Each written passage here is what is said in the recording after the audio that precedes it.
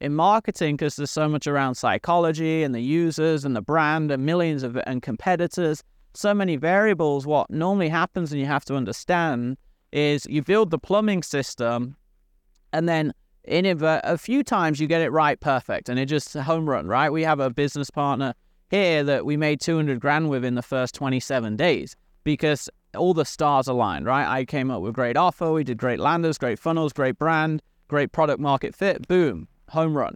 My name's Rudy Moore, host of Living the Red Life podcast, and I'm here to change the way you see your life in your earpiece every single week. If you're ready to start living the red life, ditch the blue pill, take the red pill, join me in Wonderland and change your life.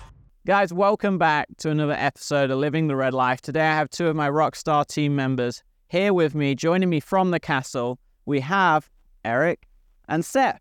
They are the leaders in our whole coaching and marketing team. They work with all of our clients on all of the marketing related projects that they have, whether they're in our mastermind, our inner circle, our legacy programs, on our agency side. And they help our clients get major wins, how to plan their marketing, implement the marketing, how to grow the company, grow the revenue. And they work with thousands of clients. So today we are here to talk about how to find the perfect coach, how to hire consultants, how to get the right marketing strategy you need for your business. Eric, Seth, welcome. Great to have you. Great to be here. Great to be here. Thank you. So let's dive in. Just before we start and go into the nitty gritty of how to build the right marketing strategy into your business, how to find consultants, marketers, agencies, how to get the perfect person to support you, I would love you guys just give 30 seconds of your background experience in marketing. We'll start. I've been doing direct response marketing for over 20 years. I've done everything from copywriting, emails, sales letters, ads, the whole thing. Run my own e-commerce store, sold that successfully. I've worked with small individual mom and pop shops all the way up to international multi-million-dollar businesses. Great. I discovered copywriting when I was a music teacher, working my way through college, filling up my music studio. I didn't know what copywriting was, but I was writing ads and realized that I had a gift for it. I built a couple of call centers back in the corporate world, writing their sales scripts. And this was over 20 years ago when I first started. And then I had a 13-year career as a freelance writer, and I have about a little over 30,000 hours of one-on-one coaching experience between the hours here and the past companies I've been at. Right.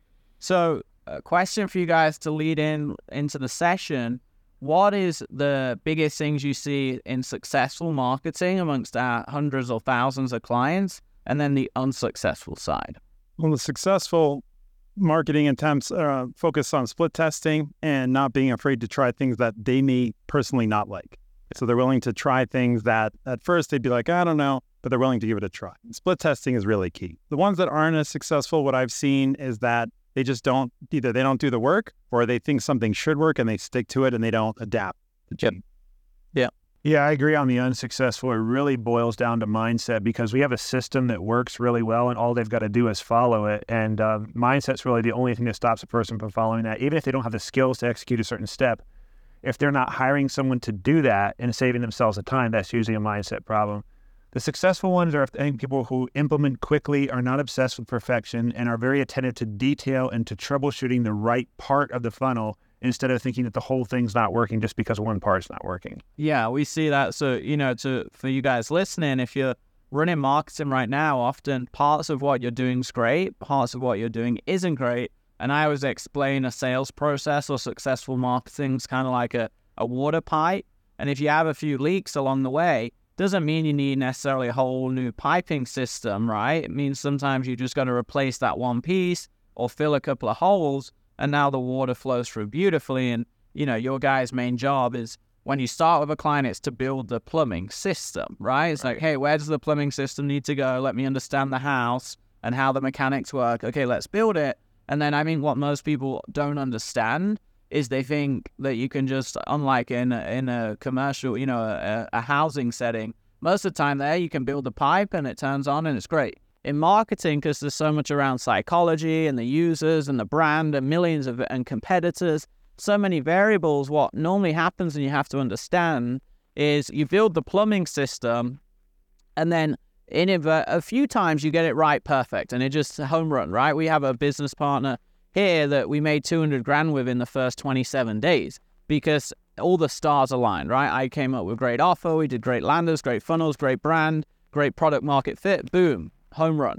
But most of the time, it's not like that. Even with some of our big celebrities, even with my own brand, you build the plumbing system and then there's a few holes, a few leaky buckets, right? A few gaps, and you have to work to plug those. And what you guys are saying is often members don't want to believe that. They don't understand that. They just destroy the whole piping system and become homeless. They do that. I'm not going to have a home anymore. I'm going to live on the street, right? Which is quitting their marketing.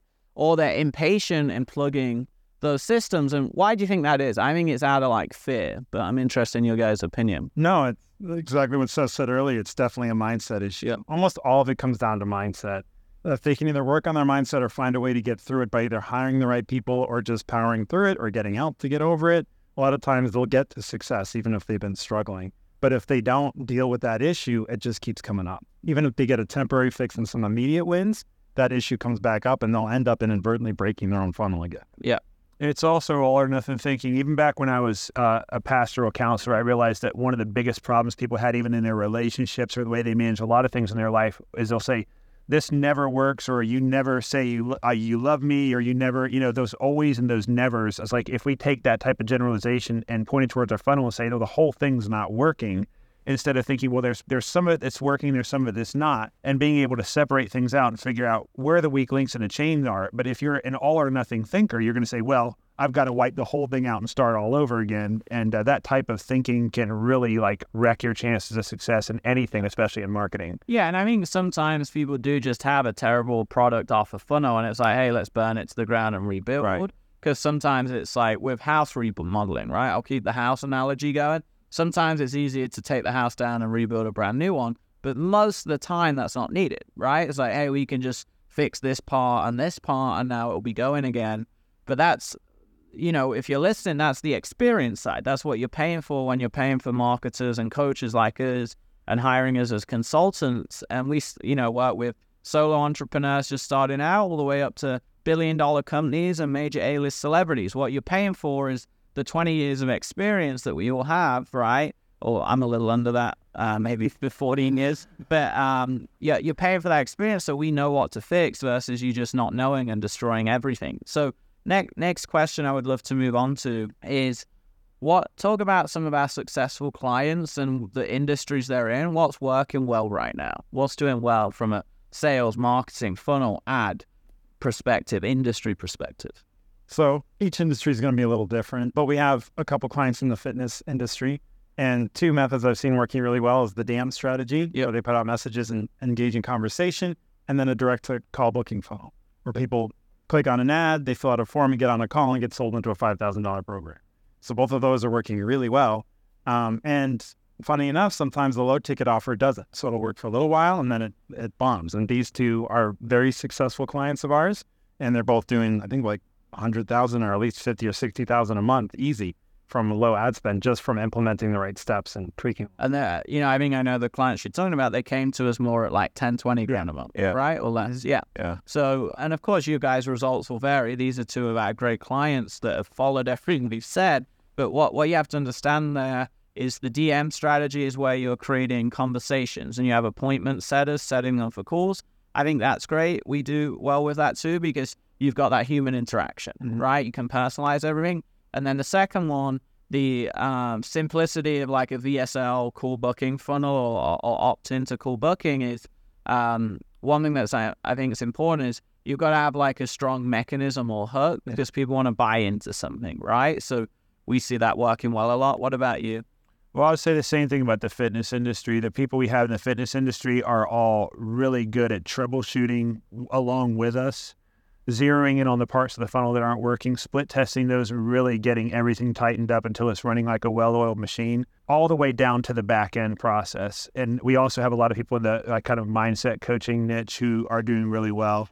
And then we've got a few people in e-commerce who have sometimes the only thing you have to do in that niche is just create a really irresistible acquisition offer and be willing to break even or to lose a little to get a customer, and then really push things on email marketing. And there's a lot of missing opportunity when people aren't doing email. Most of our people who come in aren't emailing enough.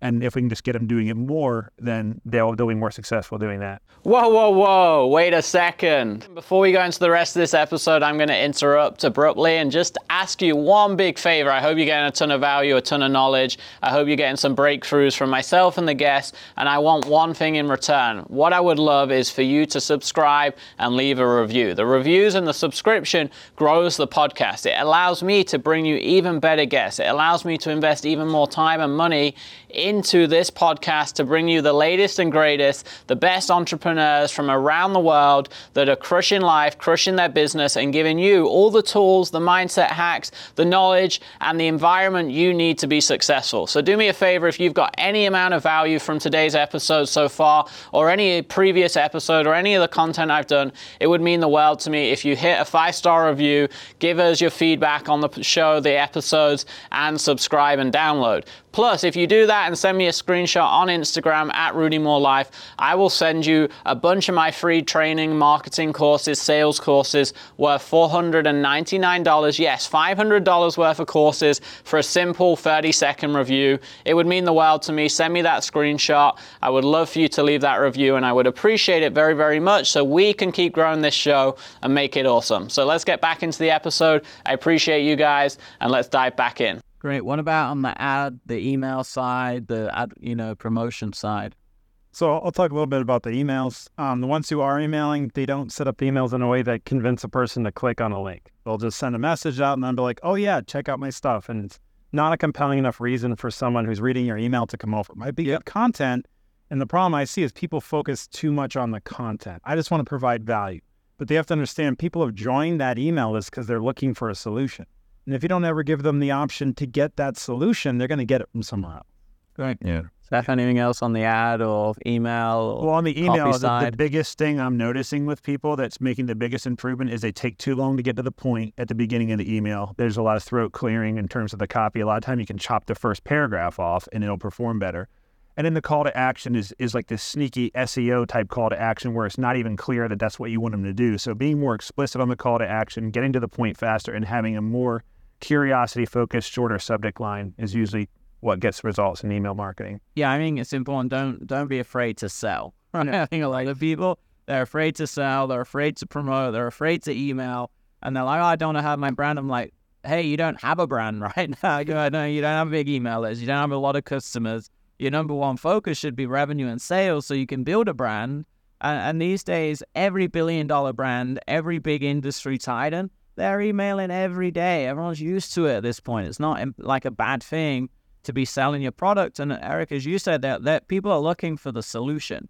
And one thing I've learned too when I work with people is everyone has this perception that every email and ad they post, 100% of people see it. So they go, I can't send another email tomorrow because they saw it yesterday. I'm like, hey, you had a 10% open rate or 20% open rate, which means 80% of the people didn't even see it, right? Or maybe they scanned the subject line. So it's not like everyone's seeing it. And even the people that clicked the email, only 1% or 5% actually then clicked onto the lander. So most people haven't even seen it. So you got to get over that as well. And that's part of the mindset that we actually have to help people with, even though they come to us for marketing, but we have to help them with the mindset. It's just like when I was a personal trainer 14 years ago, they come to you for the workout plan, but half of what you're helping them with is the habit building and the mindset and the consistency. Because if you don't have that, the marketing doesn't work. If you didn't have that in fitness, the weight loss plan wouldn't work if they couldn't stay consistent. So